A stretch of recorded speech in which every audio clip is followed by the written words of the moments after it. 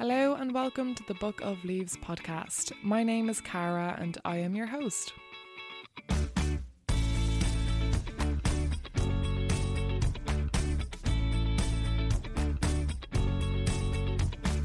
Hello and welcome, guys. This is episode 13. Lovely to have you here. If you're a new listener, welcome. Thank you so much for joining us, and for any regular listeners, thank you so much for coming back. I really appreciate it. 2 weeks ago we had an episode with Extinction Rebellion. Cormac Nugent was on chatting and it got a lot of traction and a lot of shares, which is amazing. So if you haven't listened to that episode, please go back and do that. And if you're new to this podcast, I mean, there's a lot of episodes, well, not a lot of episodes, 13 episodes to catch up on. But if you want to know why I started this podcast, there's a 10-minute introduction, which is episode 1. So if you want to go back, give that a listen. Save me going over it again and again for any regular listeners that are like, yeah, Cara, we know what you're doing and just get on with the thing. But yes, thank you anyway so much for joining me. You've no idea, when I meet people in the real world that are like, oh, I listen to your podcast, it means so much. I can't, like, part of me, obviously that's the point of it, but part of me still can't believe that there's actually people listening to this. So thank you guys so much. Now, obviously, since last 2 weeks ago, the podcast released then, we had the climate strike, the global climate strike, led initially by Greta Thunberg, who started striking just over a year ago every Friday, and then Fridays for Future was set up. And basically we've had 2 major global strikes for climate then. And the one on the 20th of September was just amazing. The buzz in Dublin was phenomenal. It was really nice atmosphere. You're surrounded by a lot of like-minded people, but it was really emotional as well, very emotionally charged. And if you want to feel like, if you want a snippet of what it was like, there's another podcast, another Irish podcast set up by 2 women called Climate Queens, the Climate Queens podcast, and they recorded interviews of people that were there on Friday the 20th. And also you can hear some of the children that were on stage speaking. So if you want to check that out, do Climate Queens podcast. It's another great Irish podcast all about education around the climate crisis, which is really good. I love it myself. And yeah, I've so much faith in the future generation, but obviously it can't all be up to them, and they need to be able to go to school, and you know, they don't even have a right to vote or anything right now. So a lot of it is down to us to fix the climate crisis now. So we need to keep pressure on our government. And Rebellion Week, as was mentioned in the last episode, is coming up as well from the 7th to the 13th of October. Similar to what happened earlier in the year, there was a shutdown in London where 5 major locations were shut down, blockaded by climate change protesters, and that's going to be happening worldwide again over that week in October. And wherever you are in the world, if there's an Extinction Rebellion organisation in your capital city or in your country, check them out, because there's about over 50 countries are taking part so far. And if there isn't an Extinction Rebellion, set one up yourself, and then cause non-violent disruptions, direct action, get the government's attention for system change, because that's what we need. So Extinction Rebellion are still looking for some help. They're looking for food and for cooks and for generators. And if you have any of that, or just check out their Facebook and their Instagram, or email them at xorireland@gmail.com. They'll be looking for performers and artists as well. So find your local Extinction Rebellion group on Facebook and see what they need for Rebellion Week. It's going to be amazing. Now, I know a lot of people are going to think, oh, you're disrupting the city, but unfortunately it is the only way that the government will make any steps towards critical system change. Politely asking and waiting for the next vote to come in to vote candidates and TDs into position that you believe are going to fight for this won't work. Not alone, it won't work. And personal choices alone won't work. We need a combined effort, and the government needs to mosey on and get stuff done, and we need to tell them that they need to do it sooner rather than later, which is what this just week-long disruption is going to be, this blockade in Dublin and in capital cities worldwide. So please get involved. The next episode I release will be after Rebellion Week is over, and I'll give you a summary of how it went, and hopefully it'll be positive, it'll be good, and we got to stay there for the week and the government made some action. So, but now I just want to quickly address as well, Greta Thunberg recently made an amazing speech, and in the speech she got a little bit emotional, and there's been so many people coming out saying she is a puppet, she is being used, her parents are using her, or she's very emotionally unstable, we worry for her health, she shouldn't have this kind of burden on her shoulders, she should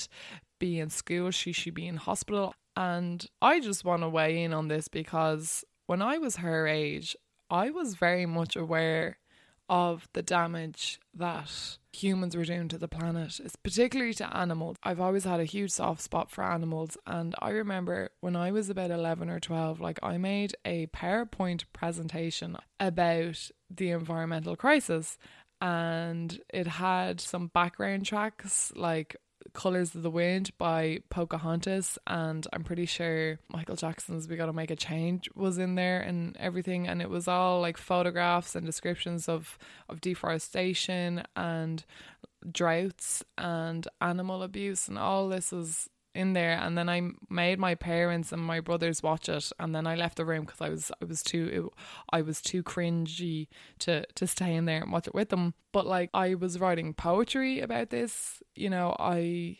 really cared at her age as well. And there are a lot of people and children out there her age who are aware of this horrible predicament that we're in, and who do get emotional about it. Obviously, you're going to get I'm nearly getting emotional now. Like, if you care so much about something and you have this very kind of high pressure scenario where you're sitting in front of hundreds of people and you know there's people watching you. I mean, you could be speaking to a crowd full of world leaders, or you could be just speaking to two of your best friends.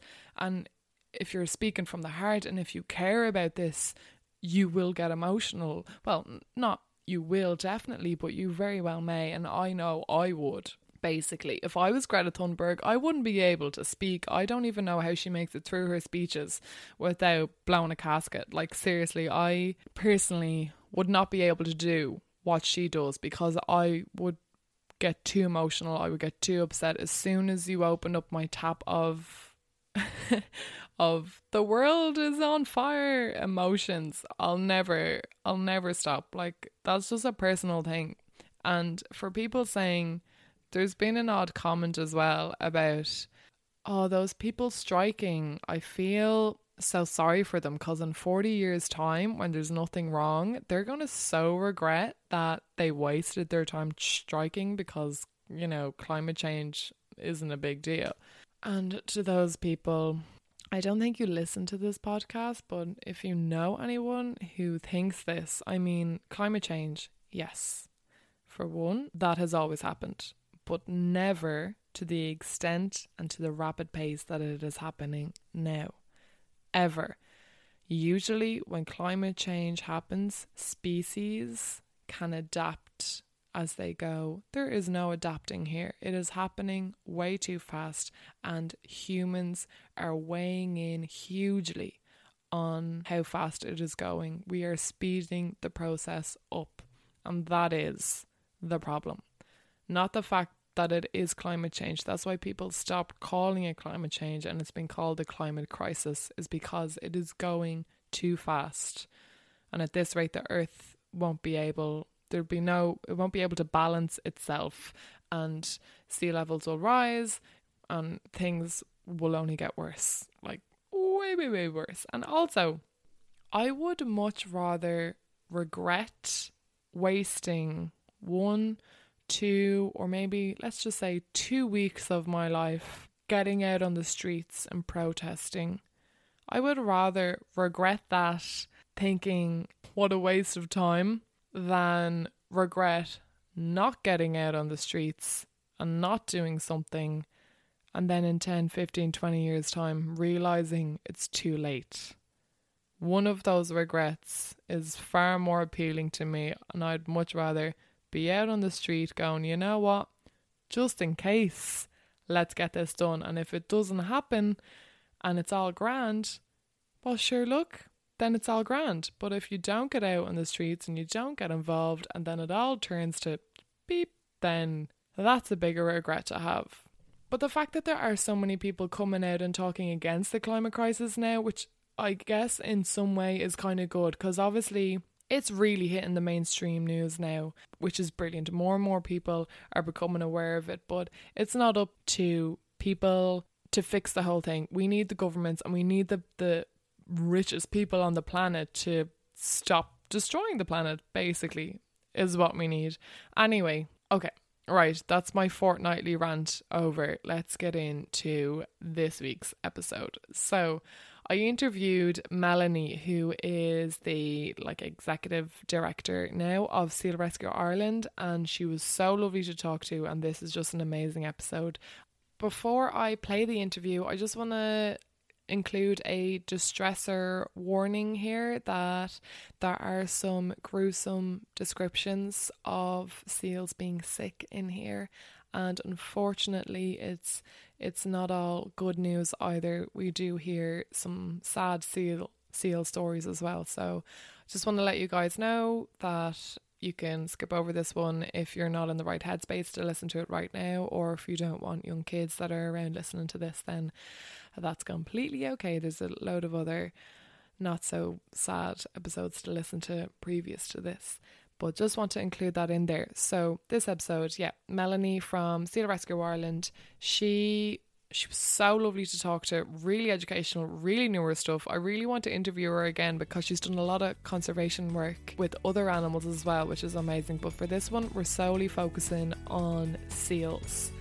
I learned so much from this episode. I hope you guys do too, and stick around and I'll catch you after. All right, enjoy.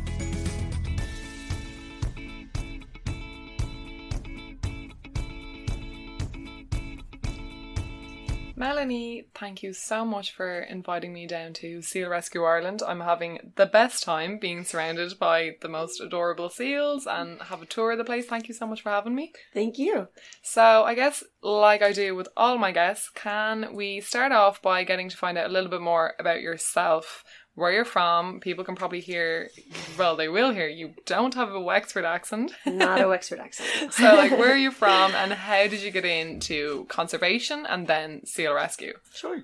So I'm from Virginia, in the United States. So I've basically been really involved in conservation since I can remember. I've just always spent a lot of times in the woods, playing in the creeks, playing in the swamp, just really loved the outdoors, loved animals from a very early age. So I studied environmental science. And then I've worked in a lot of different field jobs doing wildlife research and conservation, and actually came here on holiday with my family and just stumbled across this organization, which at the time was called Dingle Wildlife and Seal Sanctuary, and just applied for an internship on the spot. I was kind of, I guess, affected by the seals the same way you are, where you're just immediately sucked in and just fall in love and just really, really wanted to get involved with the work. So I interned for about 3 months. I think this was 4 or 5 years ago. And then I went on. I did some wildlife conservation work in West Africa. I also worked for the San Diego Zoo Institute for Conservation Research, and then ultimately was called back to be the operations manager. So I've been here for 2.5 years now. The organization has grown quite a bit. Now I'm executive director. We have a new operations manager. Our team has gotten a lot bigger, a lot more continuity, which means we've been able to divert our efforts to not just seal rehab, but also proactive conservation. So we do a lot of different programs to try to protect the health of the environment and therefore the animals within.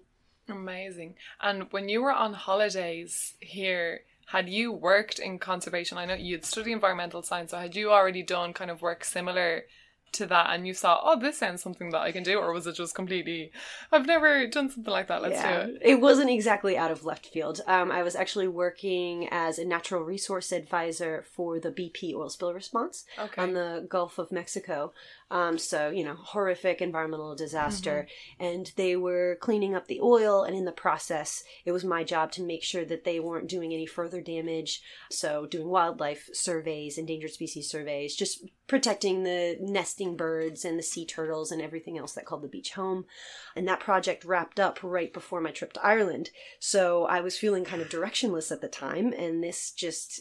it just hit me like a brick. I was like, this is what I need to do next. Yeah, unreal. That's so cool. So you then came to Seal Rescue Ireland. You came back after all those years you were working. And I was saying before the interview started, we could probably do a whole other episode on all the other conservation and the work that you've done, which is amazing. But let's get down to the seals. So can you just tell us a little bit about the seals, specifically the ones that we have in Ireland? Like, what are they? Seals, yes. So we have two species of seals in Ireland. They're phocids, so they're true seals, which means earless. Everything is completely streamlined and hydrodynamic. They're very clumsy on land, but they're very swift and agile in water. They're actually apex species in these waters. So therefore, they have a really important impact on the local ecosystem. So the two species of seals that we have here are gray seals and common seals. And the common seals breed during the summer months, so that's when we get in the most common seal pups. And then the autumn is when the gray seals start pupping, so then we start getting lots of grays. So you'll have a few greys now, probably at this stage. You've one right now. Yes. This is the end of August. So they'll probably just start coming in. Yes, like most places, this is the quiet before the storm. Yeah. So we're expecting, usually picks up pretty hard come October, November, just rescues all the time, and then kind of trickles off in December, January, February, and then we start releasing them as they get healthy and big enough to be released. And then the springtime is our slowest time of year, and we're just waiting for common seal pupping season to start, which usually is like late May, early June. Okay. How are their populations been doing around Ireland? I presume they're native, so they've always kind of been here. So I presume us humans have not done them much favours over the years. So how have their populations been doing? So we don't really have great studies done. We don't have hard numbers, and throughout history we haven't really had hard numbers. So it's hard to say what the background rate is, but I do know that common seals are on a decline. There's only about 5,000 left in Ireland. For whatever reasons, environmental pressures, maybe becoming outcompeted by the gray seals, which are the larger of the two. Gray seal numbers are recovering. There's about 10 to 12,000 maybe around the Irish coast. But those numbers almost were wiped out in the early 1900s. Gray seals actually almost went extinct in Ireland because of hunting. So they became protected species. It's illegal to hunt them. So because of that, their numbers have started to recover. But yeah, it's about 12,000, and we don't know how many historically there were. We do know that in UK there's about 150,000, which is right across the water. So if you kind of look at a map and look at the land masses, 12,000 is not a lot in comparison to 150,000. So I suspect that the numbers used to be much higher. Okay. And what is in place? Is there any laws in place to try protect them? Are they a protected species? Yes, they're an EU protected species, and they're protected within Ireland. It was the 1976 Wildlife Act. Gray seals were the first marine mammals to be protected in the world. So that really, really helped them start to recover. But it is a slow recovery because it's only about 50% of pups actually make it to adulthood. In the wild, just naturally? Okay. Yeah, there's a really high mortality rate in the pups. Do they only have one pup every time? Yeah. One pup per year. Okay. Just on population, it is important to note that gray seals have recovered in Ireland. We're not at threat of them becoming endangered. However, worldwide, there's only about 350,000 gray seals in the world, which is fewer than African elephants. So between Ireland and the UK, this is a significant portion of the worldwide population of grey seals. So that's why this is a very important place to protect them. And of course, common seals, their numbers are in a decline, and they are a species of special concern here in Ireland. Wow, I had no idea like that because it's not something, you don't see seals too often, and when you do, it's like, oh wow, you almost have this thing like, oh, they're just visiting, but they belong here, like they really do. They do, and they do rely on land. A lot of people have the notion that they belong in the water, and therefore if you see a seal on land, it must be hurt, it must be sick, it's beached, let's get it back in the water. But it is natural behavior for them to come up, and they actually rely heavily on coastlines. This is where they have to have their pups, this is where they molt, this is where they nurse, and they have to rest. Mm-hmm. They can hold their breath for up to 30 minutes, but that means that they have nitrogen buildup in their blood. So they have to rest, they have to reoxygenate their blood, and they have to save up energy for their next hunt. So it's very important for them to have nice protected areas where they can just haul out and not be bothered. But unfortunately, there is a lot of human activity on the coastlines, and also due to the increase in severity and frequency of storms, we're losing some of our coastlines. So some of these areas that were protected beaches where they could come and rest, it's now getting washed away, and the storms can have a really, really detrimental effect on the seals, particularly the gray seals, because they have their pups in the autumn and winter, which is when the storms tend to happen. So it's just really poor timing, and because the storms are getting worse, that could explain why there's only about 50% success rate of pups reaching it to adulthood. So before we get into the horrible nitty-gritty of why they're ending up here, what would happen if there were no seals? Like, because they're a keystone species, I presume it'd be detrimental. Absolutely. So a keystone species just means that it has a disproportionate effect on its environment. So if you remove a keystone species, it's going to have long-reaching ramifications. So they're apex predators. So therefore, they sort of set the pace for the whole food chain. If they are removed from the food chain, then their primary prey could become overpopulated, which might sound good at first, but then they could deplete the food down a level of the trophic, like the next trophic level. So therefore it can actually have the whole system crash. Now, a really great example of this is the wolves in Yellowstone Park. So as some people may have heard, the US at one point decided to eradicate wolves in Yellowstone National Park. The reason at the time was because they wanted their prey species to improve for hunting.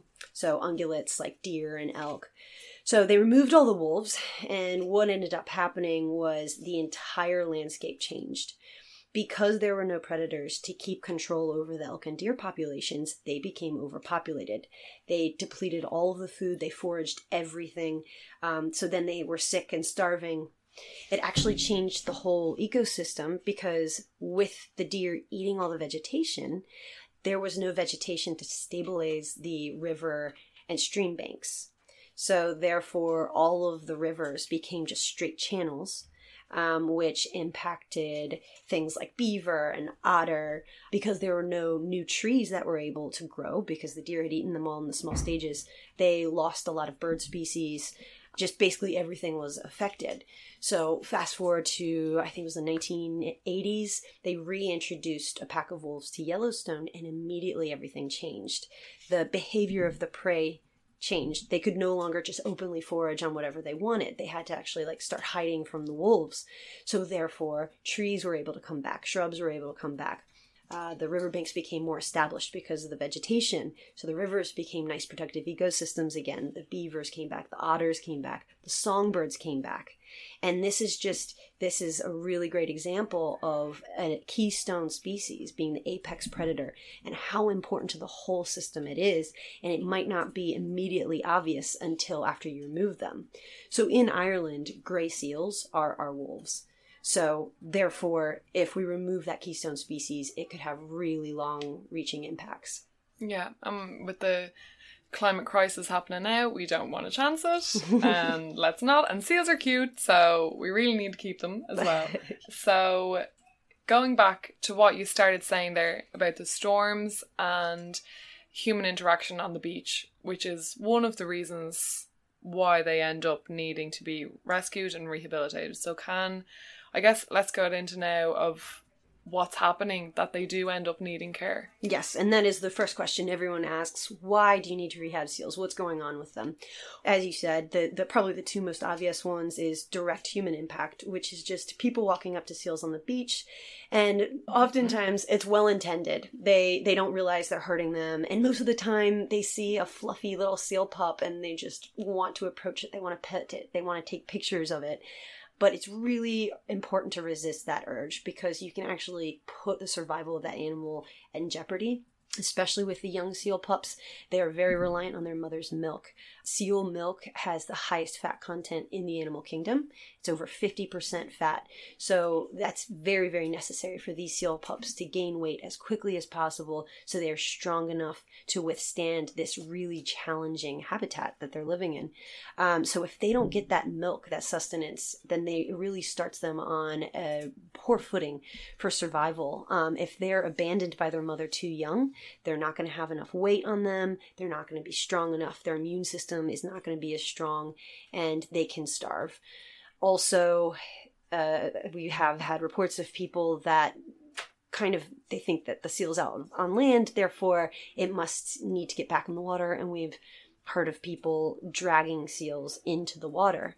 If a seal is on the beach, it's there for a reason. It's resting, or it can't enter the water. Gray seal pups in particular, for the first 2 weeks, they have a white fluffy coat. It's called lanugo, and it's not waterproof. So it's very important for them to stay dry during that time period, because if they do get wet, they can drown, they can become hypothermic.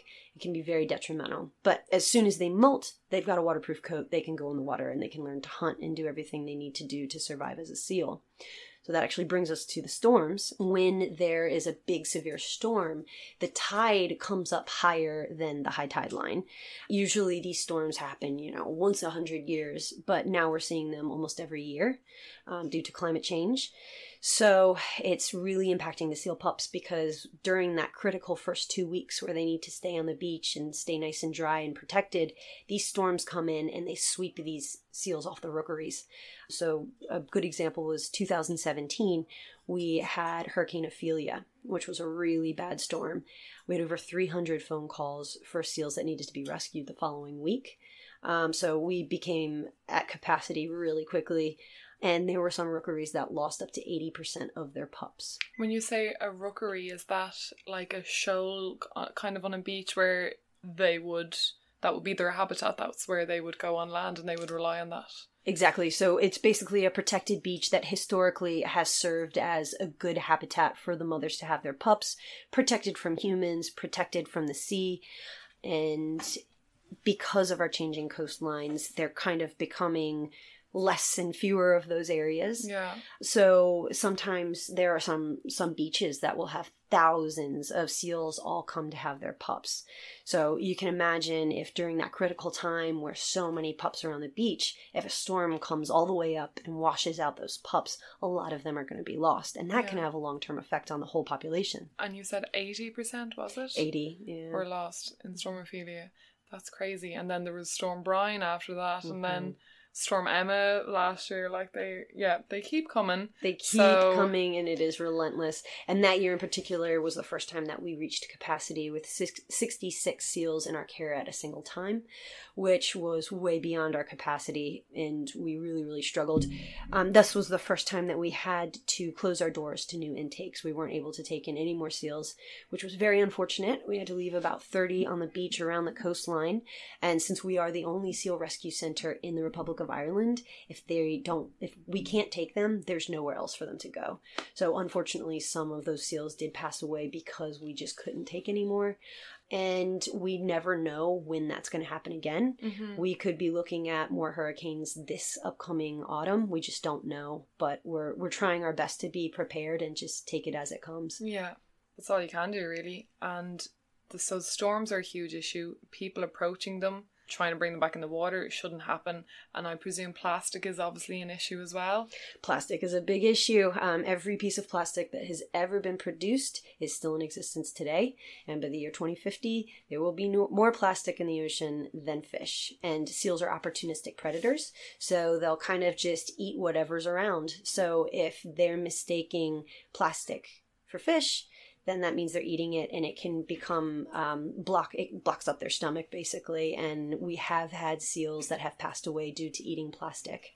Mm-hmm. So wasn't there a seal who passed away from eating a crisp packet? That's correct, yes. Yeah. So crisp packets in particular, they've got that reflective coating on the inside to keep your crisps nice and fresh.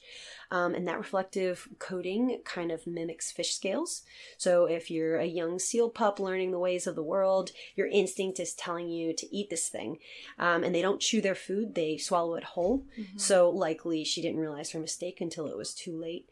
So this particular seal, her name was Karma, and she was a gray seal pup, and she did pass away in care. And we got a necropsy done in order to see what had caused it. And unfortunately, it was a crisp packet. And there's just absolutely trillions of pieces of plastic that are accumulating in the ocean. So it took only one piece of plastic to kill the seal. So it just kind of gives you an idea of how many animals are being exposed to this. And most of it's happening out at the sea. So we're not seeing it. And that's why seals are such an important indicator species. They are able to show us what is going on in their environment. And it's not just affecting them. These are the same threats that affect dolphins and whales and sea turtles and seabirds and everything else. So they're kind of giving a voice to these populations. Mm-hmm. You were showing some footage to me earlier of like people in someone diving off the coast of Bali, and like they're swimming through like actual just plastic floating everywhere. It looks ridiculous, but this is happening in Ireland as well. Like it's not always just, the faraway countries who don't have a good waste disposal or recycling system. Like it is happening here. It is. Ireland is the biggest producer of plastic waste in the EU per capita. So it is happening here. And, we were shipping off our plastic to China. And recently China has stopped accepting plastic from Europe. So now we really are kind of under the pressure to figure out what to do with it ourselves. And the best thing that we can all do is use reusable items, stay away from one-time use plastic, because it might serve you for a few minutes, but it's going to persist in the environment indefinitely. Plastic does not biodegrade. It breaks down into smaller pieces, and that becomes microplastic. Microplastics are much more cryptic than larger pieces of plastic. So if you have a seal and you find a big piece of plastic in its stomach, or it's entangled in plastic, it's very obvious to see that is damaging. But microplastics take a longer time to show effect. So it's a piece of plastic that's smaller than 5 millimeters, and it absorbs toxins from the environment. And once it's consumed by any animal, those toxins start to leach out into its body. So it bioaccumulates up the food chain, and it really has a big impact on apex predators such as seals and humans. We share a lot of the same food, so these things are affecting both of us. And it is something that I think we're going to be seeing a lot more. The amount of plastic that's in the environment is relatively new. Most of it has been produced recently. Mm-hmm. So I think we are probably going to be the first generation that's exposed to a lifetime of plastics in our environment. So we're sort of the guinea pigs. And the seals that are wrapped in plastic, when they're entangled, it's usually a fishing net that they're entangled in. So are these nets that have either been cut off or like broken off in the sea that they're just caught in? So it's been estimated that 40% of the plastic that's in the ocean is actually disposed fishing gear. The really dark reality of ghost net is what it's called when it's no longer attached to a boat. It's just kind of floating around on its own. The worst part about it is just because it's not attached to a boat and it's not actively being used does not mean that it's not continuously catching animals. And so it'll catch an animal, and then the animal will die, and then more predators are attracted to that. It's food, and then they get caught. So it just continuously catches and kills animals. out in the wild. Now, commercial fishing gear is a huge, huge issue, but it's not just commercial fishing gear. It's actually anglers that kind of just cut lines and let them go. A lot of it can be that as well. Yeah. So like fishing line that is entangling an animal, it's particularly gruesome because that monofilament is very, very thin, and so it cuts through the tissue really deeply, and so it can cause really horrific wounds. We've had a few animals that have been brought in, entangled, and most of them, if you're able to get your hands on them, then you're able to remove it. You can, treat the wounds, get them nice and healthy again, and release them. But what makes it really difficult is a lot of times entangled animals are otherwise healthy, which means they can get away. And once a seal hits water, it is absolutely impossible to catch. Trust me, we've tried. So it's really bad when the animal, because it's an otherwise healthy animal, it can get away, and so you can't catch it. So you kind of just have to watch from afar as the condition slowly degrades. And then once it gets weak enough, then you can catch it and remove it. So it's pretty rough to have to just watch that and feel helpless. Yeah. And another issue that they have as well is bacteria in the water, like water pollution that isn't like a physical thing like plastic. So some sewage and stuff is ending up in the seas. Yes, sewage ends up in the sea, and pesticides, fertilizers, runoff from roads. Basically anything that we're doing on land eventually makes its way out to sea, where it starts to accumulate. And as bioindicator species, seals are living in this water. They're eating the fish. They're exposed to it. So it can affect their immune system if they're exposed to all these toxins and pollutants. So something like a secondary infection, like a cold. Otherwise, a healthy animal would be able to fight off a cold. But if they're living in a polluted environment, they're less able to fight these secondary infections. So something that they should be able to recover from can actually become fatal. Wasn't there an example you mentioned earlier where there was a specific area off the coast of Ireland that a lot of sick seals were coming from? Yes, so this was summer 2017, so before Hurricane Ophelia. It was a very hard year for us at SRI. So that summer we had a lot of common seals that were brought in, and they all were exhibiting similar symptoms. It was called mouth rot, so it was basically just black ulcers in their gums and the roof of their mouths. Some of them, their teeth were falling out, and in extreme cases, their jawbones were actually crumbling.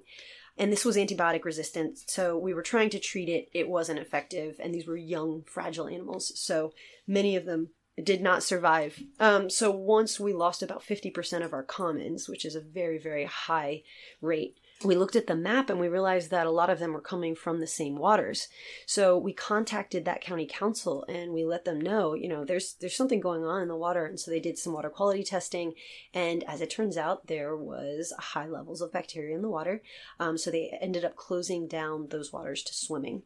So this is just a really great example of a bioindicator species giving you an early red flag. This is something that we need to look into and we need to take seriously. Yeah, it happens all across Ireland. Like even Bull Island in Dublin is constantly being closed down because of bacteria in the water. I was out there walking last summer actually, and there was like plastic just like floating in the sea as well with the seaweed. So yeah, it's all problematic. And as well, while I think of it, because sewer sometimes ends up in the seas, that means everything you flush ends up in the seas. Absolutely. So what we can do to kind of do our part to mitigate against these issues is to just watch what you flush. Anything that is plastic that's not going to break down, it could very well end up out at sea. So that's baby wipes. Baby wipes are made from plastic. We do a lot of beach cleans and we always find lots and lots of baby wipes. I think that a lot of people think that they're biodegradable, but they're not. Earbuds, anything that's not going to break down. But it doesn't even need to be flushed to end up at sea. A lot of things that end up in the gutter, they go down the drainage system, the sewers, and that ends up out at sea as well. And a big thing is, we're talking about things you can see, the plastics, but just like you said, there's things that are not so obvious, like the pollutants. And that is a big problem as well. And the reason that we're seeing such a high rate of this is because there's so much agricultural land in Ireland with streams that kind of run through it. And it's very important to have trees called riparian buffers on the banks of these rivers and streams, because it keeps the sediments and the fertilizers and the toxins and the pollutants and everything from running off unabated directly into the streams. Is that one type of tree, or is that like a group of tree species? A riparian buffer is just referring to where the trees are. Okay. Native tree species are the best ones because they survive the best. They'll grow nice and fast. They're conditioned for this environment. But really, any vegetation along river and stream beds will really help in just stabilizing the river banks, keeping that structure, keeping toxins out of the river, and then also, of course, providing habitat for animals and pollinators, and sequestering carbon and filtering the air. So just planting trees along rivers and stream beds is a really great way to help the environment in so many different ways. But the important thing to remember is that these ecosystems are very much interconnected. So what we're doing on land is affecting the streams, it's affecting the marine environment, and it's affecting marine biodiversity. You mentioned earlier about the forestry in Ireland. It's after going way down, isn't it? Or what's native here? It is. So during medieval times, Ireland was about 70 to 80% forests. And now we're looking at about 11% forest cover. Out of that 11%, only 2% is native forest. So about 9 of that 11% is getting clear cut to produce wood and paper products. So 2% is not a lot. It's definitely something that we can all work towards. So we've done some tree planting events, and that's the next step of kind of the proactive conservation programs that we're doing at SRI, is would really like to start ramping up tree planting, especially along rivers and streams, because like we're saying, it really promotes marine biodiversity while counteracting climate change, providing biodiversity on land. It just really, it kind of solves all the problems at once. Yeah, and cleaning our air as well, and considering the Amazon forest tragedy happening. Hopefully it's stopped by the time this episode is released, but a lot of damage would obviously be done. So we really need to plant a lot more trees, and you guys are on the road to that. And you were saying earlier that hopefully you'll have a little nursery. Yes, we were just awarded a grant from the Wexford County Council to build a tree nursery. So we're going to start having lots of little native trees that we'll be able to plant, and as they grow, we'll be able to put them in the ground. So we're going to have lots of opportunities for people to be able to participate in that, and we're going to be monitoring these sites. And there's apps. There's actually an app called Curio, where you can drop a point where you've planted a tree, and then over time we can actually measure the progress of the trees. Oh, amazing. So this will be hopefully a long-term project. We'd love to get lots of people involved in it. But yeah, we just need to build our tree nursery first. Yes, very good. That's very good. So I guess there's something as well that we kind of need to address. I know that seals eat fish. I also know there are people who make their living off of fishing. So I presume, especially with the nets and everything, there's probably some dialogue between seal rescue people and people trying to conserve seal populations, and then people trying to protect their living, be them fishers. And so what's the situation there? What's happening? So this is a question that we get asked a lot, and it's very much something that we would love to open up a dialogue and start working with the fishing community, because we're not trying to take away people's jobs. But the reality is that seals are native species. They've always been here. And the fish stock decline has really only become so dire in recent years. So sometimes people like to attribute the fish stock decline to seals, and that just mathematically does not make sense. Now, one of the particular species that a lot of people are concerned about is the iconic salmon. So salmon, stocks are in a huge decline worldwide, and they're migratory fish. So they have to come inland. They come up through rivers and streams in order to spawn. Now, there are, I believe, 174 rivers in Ireland that are historically salmon breeding grounds. Almost every single one of them has been altered in some way, either through dams or some sort of structural change that is a barrier to salmon being able to travel up and to spawn. Okay. So if these animals can't repopulate, of course we're going to see a decline. So we really need to look at the whole system. Now, another thing is water quality. So we're talking about all this sediment, all these pollutants going into the rivers and streams. What ends up happening is it's smothering all this benthic organisms. So when salmon lay their eggs, they lay them on the bottom of the riverbeds, and they have to sit there and kind of mature. Now, if all these sediments are coming down on top of the eggs, they're not going to be able to hatch. They're not getting oxygen, so they're just getting smothered. So even the salmon that are able to reach the spawning grounds and lay their eggs, a lot of these eggs aren't surviving. So what we're trying to do is to work proactively to protect the habitat, therefore to protect marine biodiversity, increase fish stocks, and this is something that benefits the fishing industry and it benefits the seals.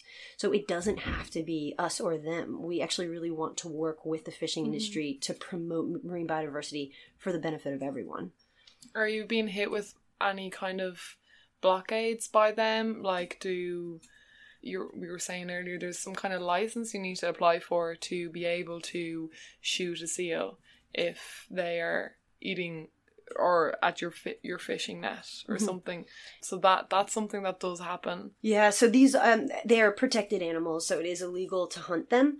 You can apply for a license, but there's a lot that can go on that people aren't seeing, just like the bycatch and everything else that's happening out at sea. So we have had reports of illegal culls. There have actually been some that have happened in the past. And our answer to that is we just really want to open that dialogue. So we're trying to do some outreach with the fishing community and kind of explain that there is a way for everything to benefit. Now, the seals, they're just trying to survive just like everyone else.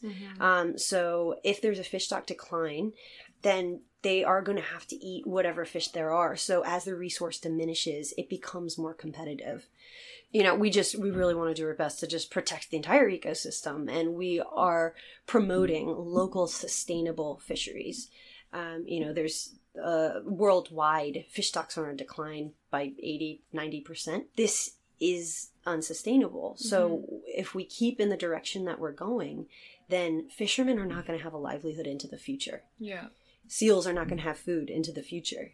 So either we can address the issue now before it's too late, or we wait until this happens and people lose jobs and we lose species right and left. Yeah. So we would like to work with them and maybe help them become more sustainable. But yeah, we understand that the fishing industry is necessary. I mean, we have to feed fish to our seals. So we're not saying that get rid of fisheries altogether. We're just saying that we need to approach this on an ecological level. And it's not as simple as just blaming the seals for eating all the fish. Yeah. And unfortunately, the planet is constantly evolving, and humans have just done so much damage to it that we kind of need to work. And like you said, made a really good point that they're all going to lose their jobs. Like, they might feel, people are advocating eat less fish. If you want to save fish, don't use straws, or actually don't eat fish.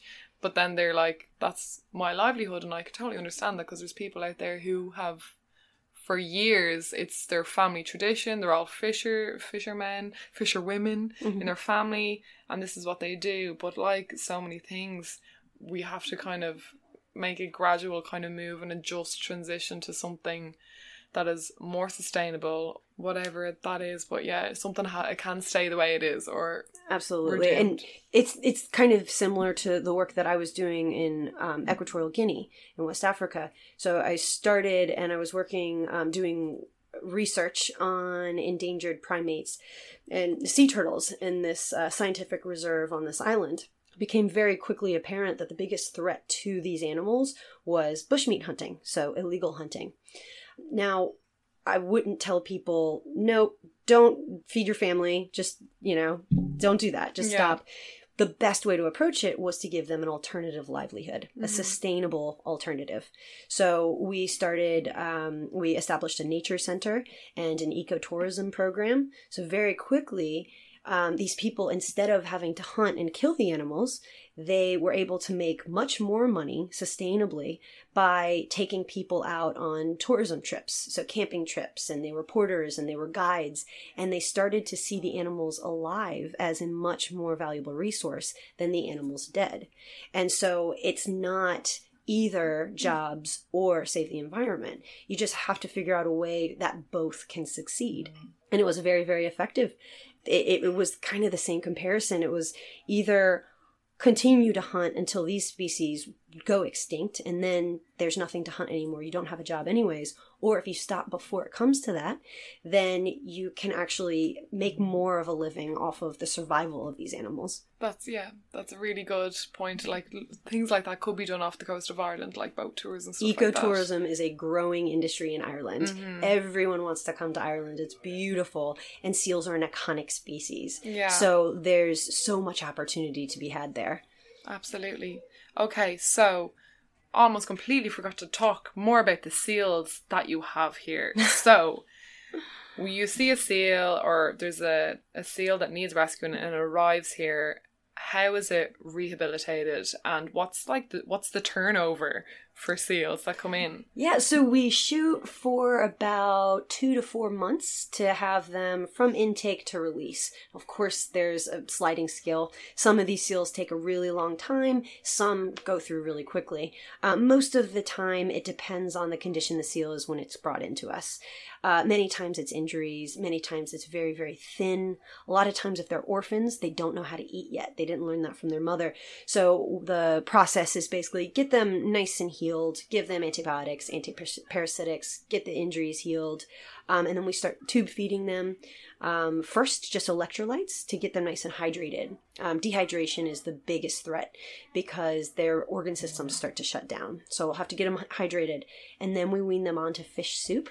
So it's just blended up herring, and it's got salmon oil in it and electrolytes, all this like really nutritious stuff, and we'll tube feed them. It's just a tube that goes into their mouth, down their esophagus, directly into their stomach, and we put the fish soup in a syringe and just put it right in. It just takes a few minutes. They don't have gag reflexes, so it doesn't hurt them, and it's the only way to give them life-saving nutrients.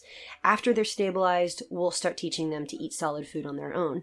Common seals spend more time with their mothers in the wild, so a lot of it is learned behavior. Without that learned behavior, they can be very slow to learn how to eat. Gray seals, on the other hand, they're a lot more instinctive.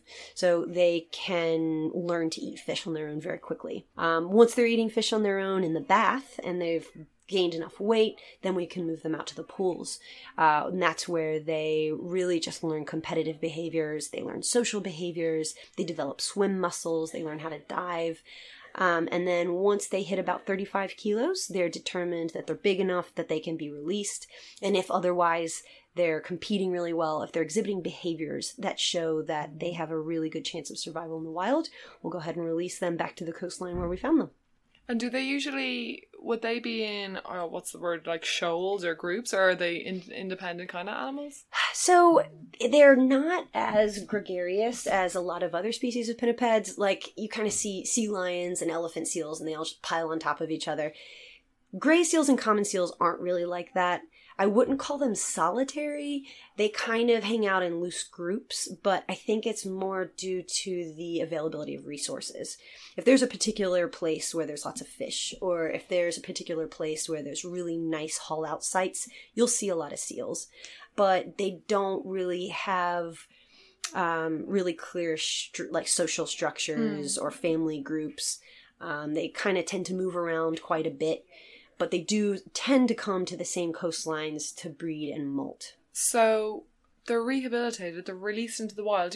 Would you have an idea of how many seals you have released into the wild at Seal Rescue? Yeah, we've got all of that documented. I don't have that number off the top of my head. No worries. But it's definitely in the hundreds. Oh, wow. So, and especially with the commons, every individual counts because the numbers are small and they're on the decline. Now, we don't have a ton of information on individual seals after they've been released. With rehab, no news is good news. We do tag all of our seals with a unique identifying number. It's a little plastic flipper tag that they'll keep all their life. So if you're able to read that number, then that means it's probably not doing so well because you're able to approach it. Mm-hmm. But a healthy seal that's doing well, you're not going to be able to get close enough to read the number. So we do often get photos reported of healthy seals that have flipper tags. It's hard for us to identify the exact individual because we can't read the number. But there have been a handful of cases where seals we've released have either washed up later or have turned up at a rehab center in the UK. Okay. In fact, last year there was a gray seal that was released in Galway, and less than a month later she turned up in Cornwall in the UK. So that's a 4-month-old seal that was able to swim all that way. So they do move around. And we do have close connections with all the seal rescue centers in the UK and Europe. So if anyone sees our tag, they know who to contact. And then we can look on our database, see exactly what individual that is, when it came in, when it was released. And it's just really, it's a growing amount of data that's going to be really important down the road. That's amazing. And the seals that you have here, like, oh my God, they break your heart. They're just so cute. And those big eyes, I'm not able for it. So you have space here. I know you said earlier that you were at 66 capacity at one point, and that was like really pushing your mark. Like here, I think I saw on the board you have 19 at the moment. Mm-hmm. I'm expecting that to go up because we're coming into the autumn season. Definitely, yeah. How do your releases work then? You usually release a couple at a time, don't you? Yes, we do release at least 2 at a time. So how it works is we'll return the seal to the general coastline where they were rescued. Now, we're not going to return them necessarily to the specific beach, just because sometimes we have to rescue a seal because it's in a bad area. Okay. A pup might be on a beach where there's lots of people, there's nowhere to hide out, lots of dogs left off leads, which can be very dangerous to seals. They can't make a quick escape, so oftentimes they'll get attacked by dogs and it can kill pups. But we've got kind of areas where we know it's good habitat and we'll kind of release them there. But yeah, it's basically just, we'll invite people to come join us. We'll always invite adopters and members and rescuers. And we'll just bring the cage out on the beach and we'll open the gate and just let them go. And it's kind of funny. There's always some that take a while to get their sea legs, but I kind of describe it as a little kid's first day at school. Yeah. You know, this is the big open ocean. This is the first time they're really seeing it, and it's scary. It's a new place, but you see the instinct kind of take over, and some of them just shoot out like a cannon, but some are always just kind of looking back at us and they don't really know what to do.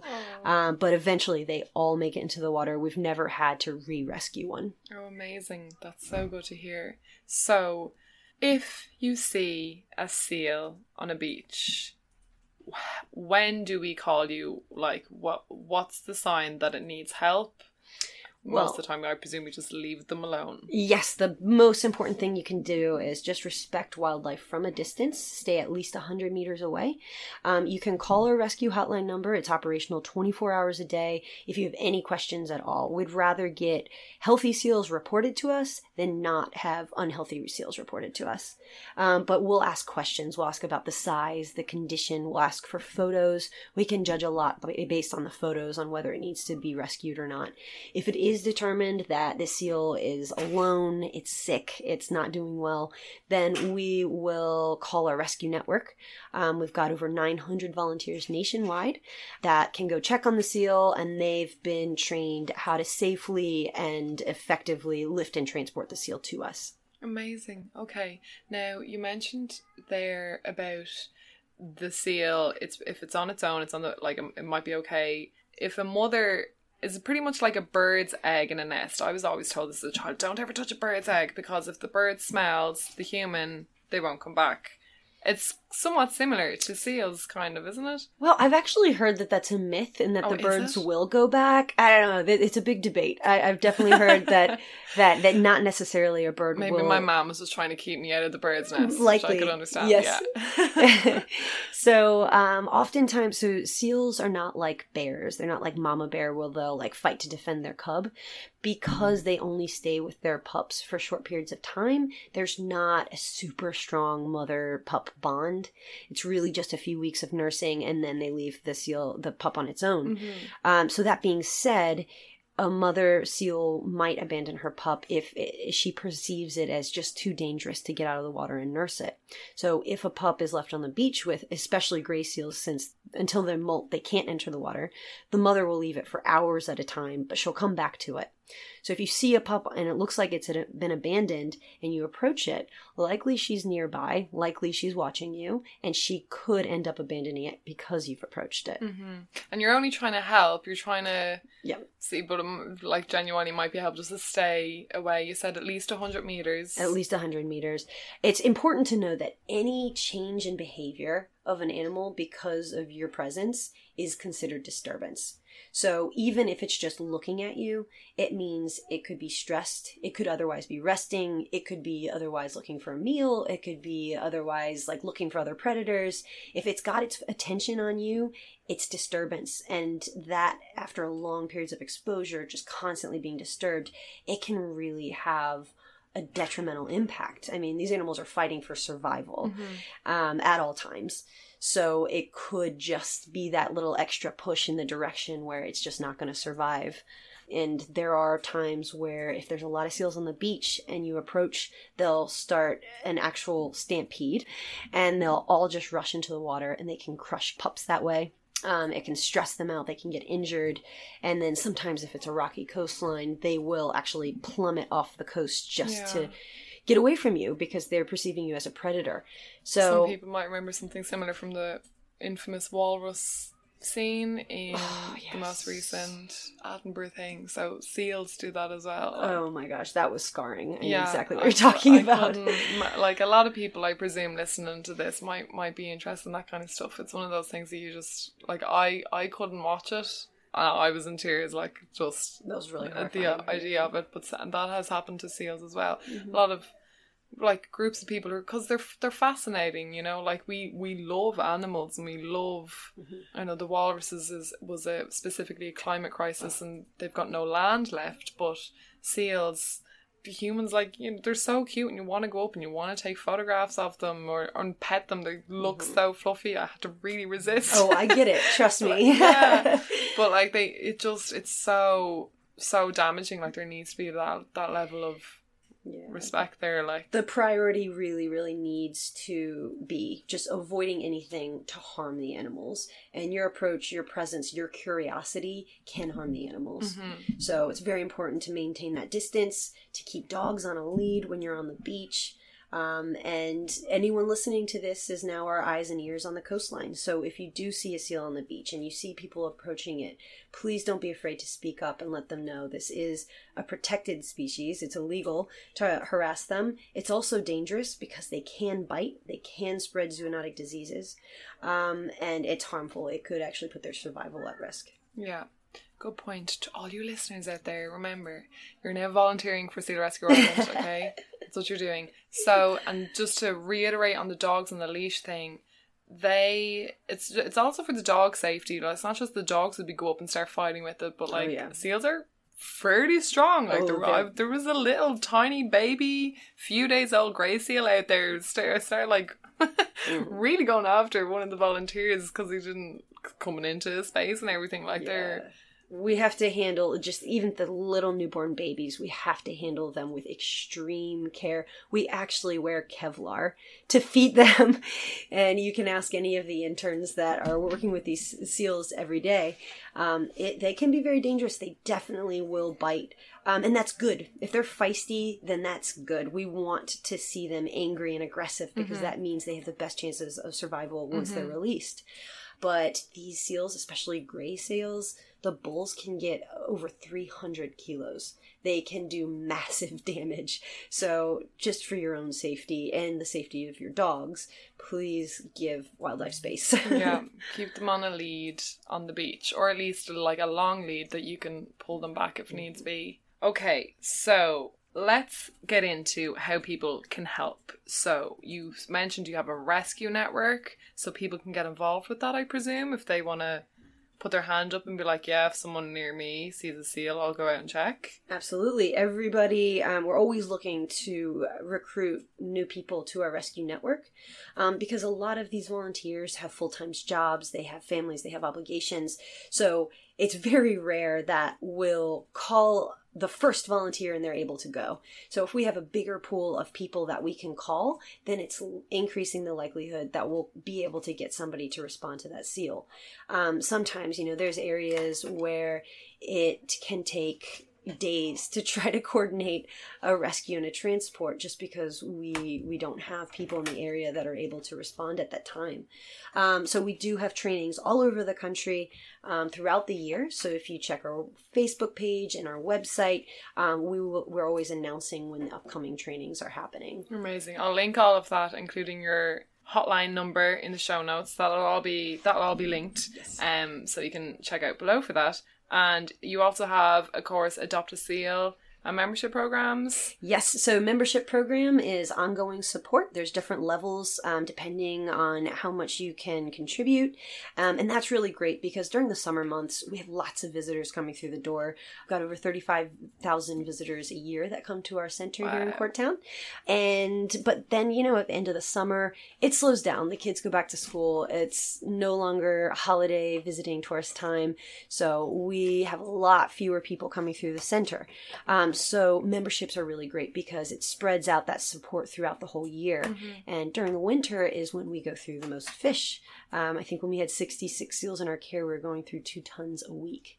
So that's a lot of fish. That's our biggest expense. And that's when we don't have tourists coming through the door. Yeah. So memberships are really great. Adoption program is just as good.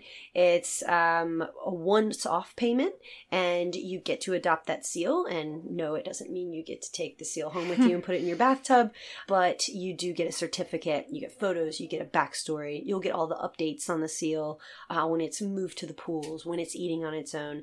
And then, of course, you get invited to the release, which is always very special. And if you come to the release, you might even get the chance to open the cage to release your seal into the wild. Oh my god, that's amazing. And then do you have volunteers who come and clean here and help here as well? Yes, so we've got varying levels of volunteers here.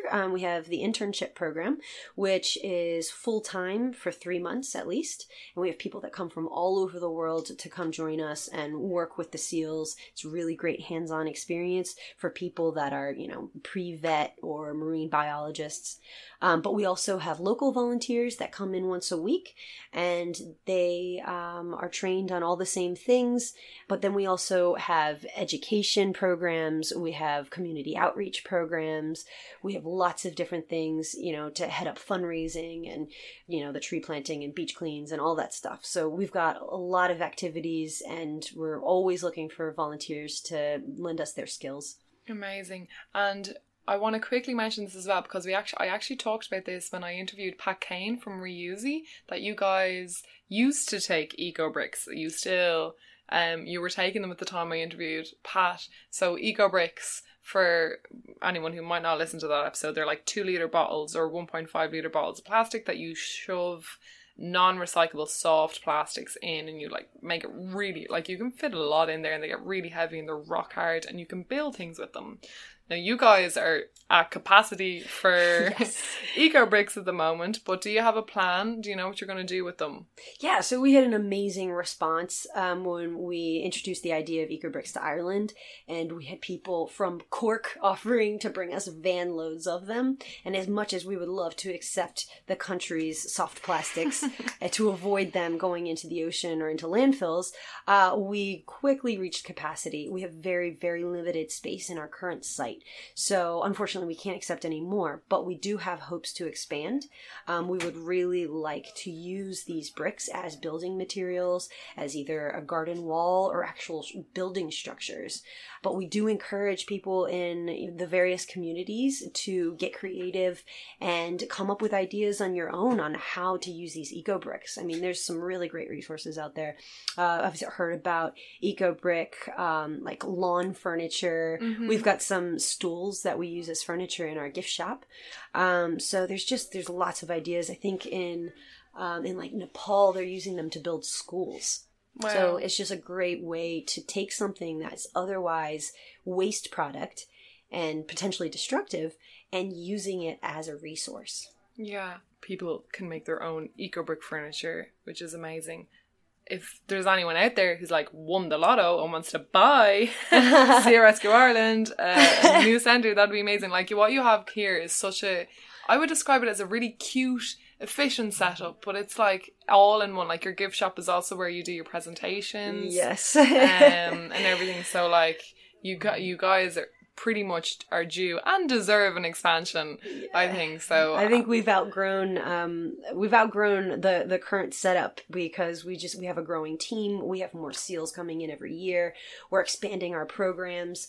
So yeah, we're definitely looking to branch out and grow. But it is important just to mention about the plastics. So eco-bricks must be made correctly. Mm-hmm. From the very, very beginning, they need to be jam-packed as tightly as possible. There can't be any air. Otherwise, it'll compromise the integrity of the brick. And it can also potentially be a fire hazard because plastics are flammable if they have oxygen. So you don't want to have any air in those. Now, they're really hard to make properly. It takes a long time and a lot of effort. You really get some upper body strength when you're making these things. It's kind of therapeutic, though.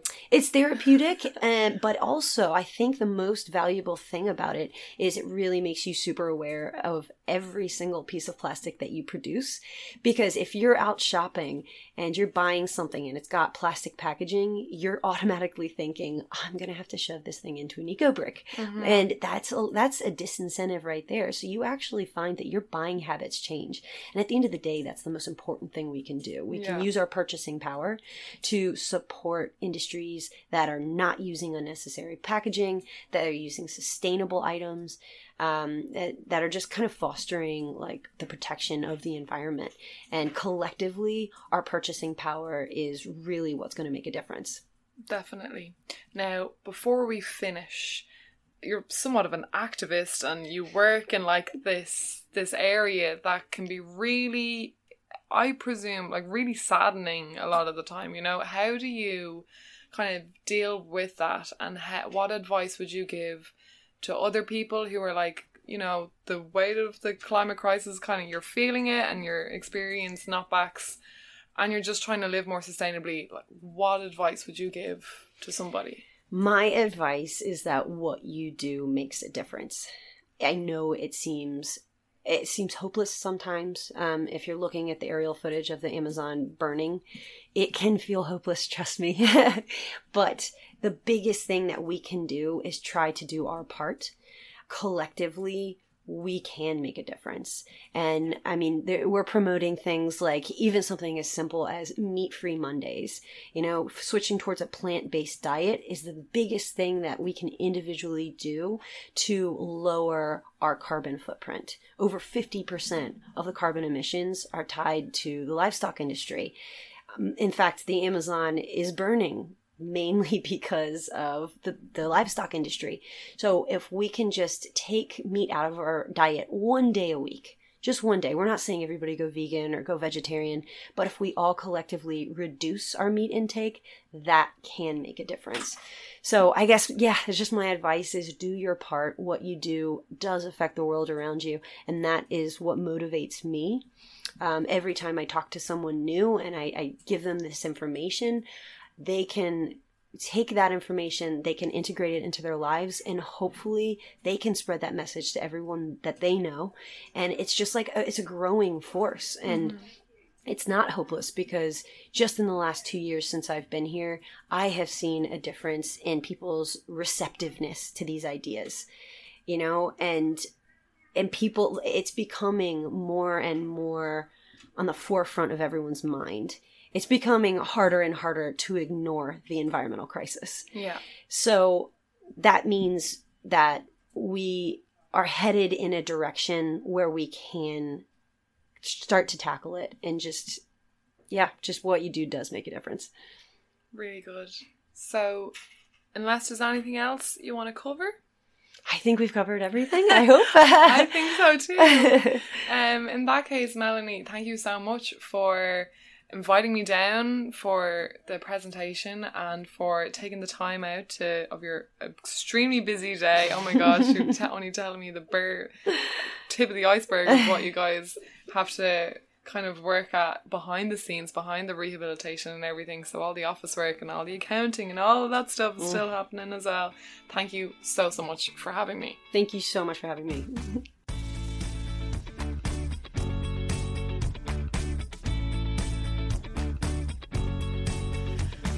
Alrighty, there was Melanie from Seal Rescue Ireland. I hope you guys enjoyed that as much as I did. She was so amazing to talk to, so full of information, and I totally want to interview her again. She's done a lot of conservation work with other animals in Africa and everything, and I'd love to get into it all, but maybe in the future, who knows.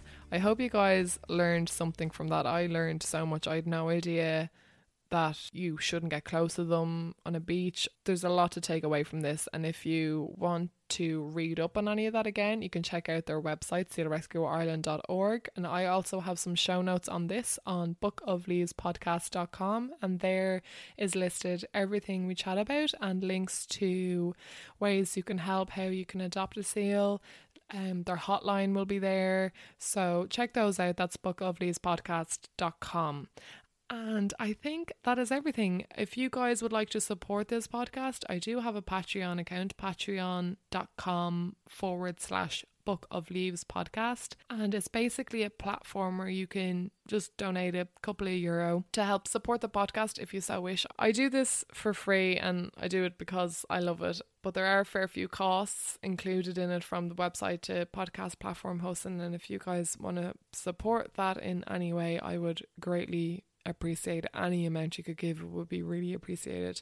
Thank you for that. And also, please don't forget to rate this podcast if you're listening to it on Apple Podcasts. Thank you so much to the people who've done so already. Review it, and for anyone listening on any other platform, subscribe if you can, or rate and review if you can. But please, the best thing that you can do to get the word out about the seals and all the other episodes that I have as well is to share it online, retweet it, share it on Facebook, share it to your Instagram story. Any share is greatly appreciated, and especially the good old traditional word of mouth. The more people who know and listen, the better, because I like to think we're spreading awareness and positivity and just good old education on sustainability and everything that's good for the planet. So the more people that hear it, the better. Thank you so much. Okay, I don't think there's much else to talk about. Don't forget about Rebellion Week from the 7th to the 13th of October. We're going to be blockading a part of Dublin City. Please do get involved. We're going to need people to join us there on the street. You can just show up on the day or turn up to a meeting beforehand. There'll be a meeting for Dublin on Wednesday the 2nd of October at 6:30, I think, in the Teachers Club in Dublin. And check out your local Extinction Rebellion group to see what they're doing to come up. And you don't even need to be part of Extinction Rebellion to join in, guys. We just need people there on the day for the whole week, and you can sleep over if you want. There's going to be people camping. It's going to be an amazing atmosphere with a really underlying important cause that we're trying to get across here. So don't forget to join us for Rebellion Week. Hopefully I will see you there. Have a wonderful Monday, a wonderful 2 weeks, guys. Talk to you soon.